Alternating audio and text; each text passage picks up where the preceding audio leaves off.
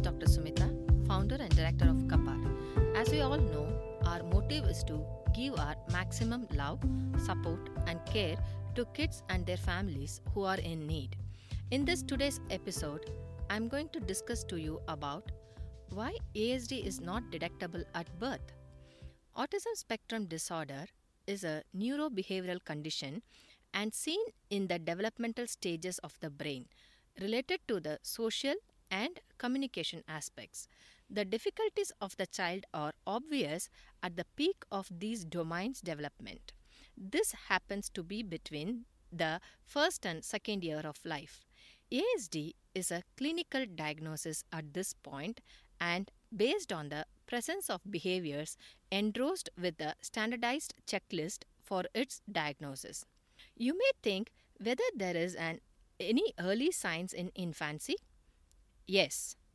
Unusual visual fixations, interest in objects rather than people, abnormal repetitive behaviors, staring at hands, repeated action with objects, lack of age appropriate sound development, delayed development of consonant sounds, delayed intentional communication, joint attention, gestures, and showing, decreased interest in interaction, eye contact, response to name, reciprocal smiling, lack of imitation.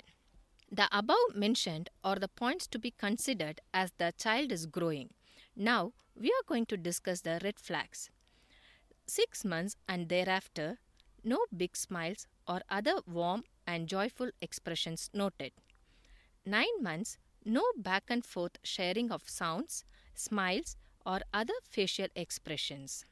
12 months, no babbling, no back and forth gestures such as pointing, showing, reaching, or waving noticed.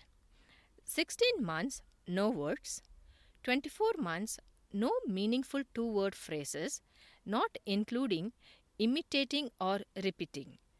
Any loss of speech, babbling, or social skills at any age are considered as red flag symptoms.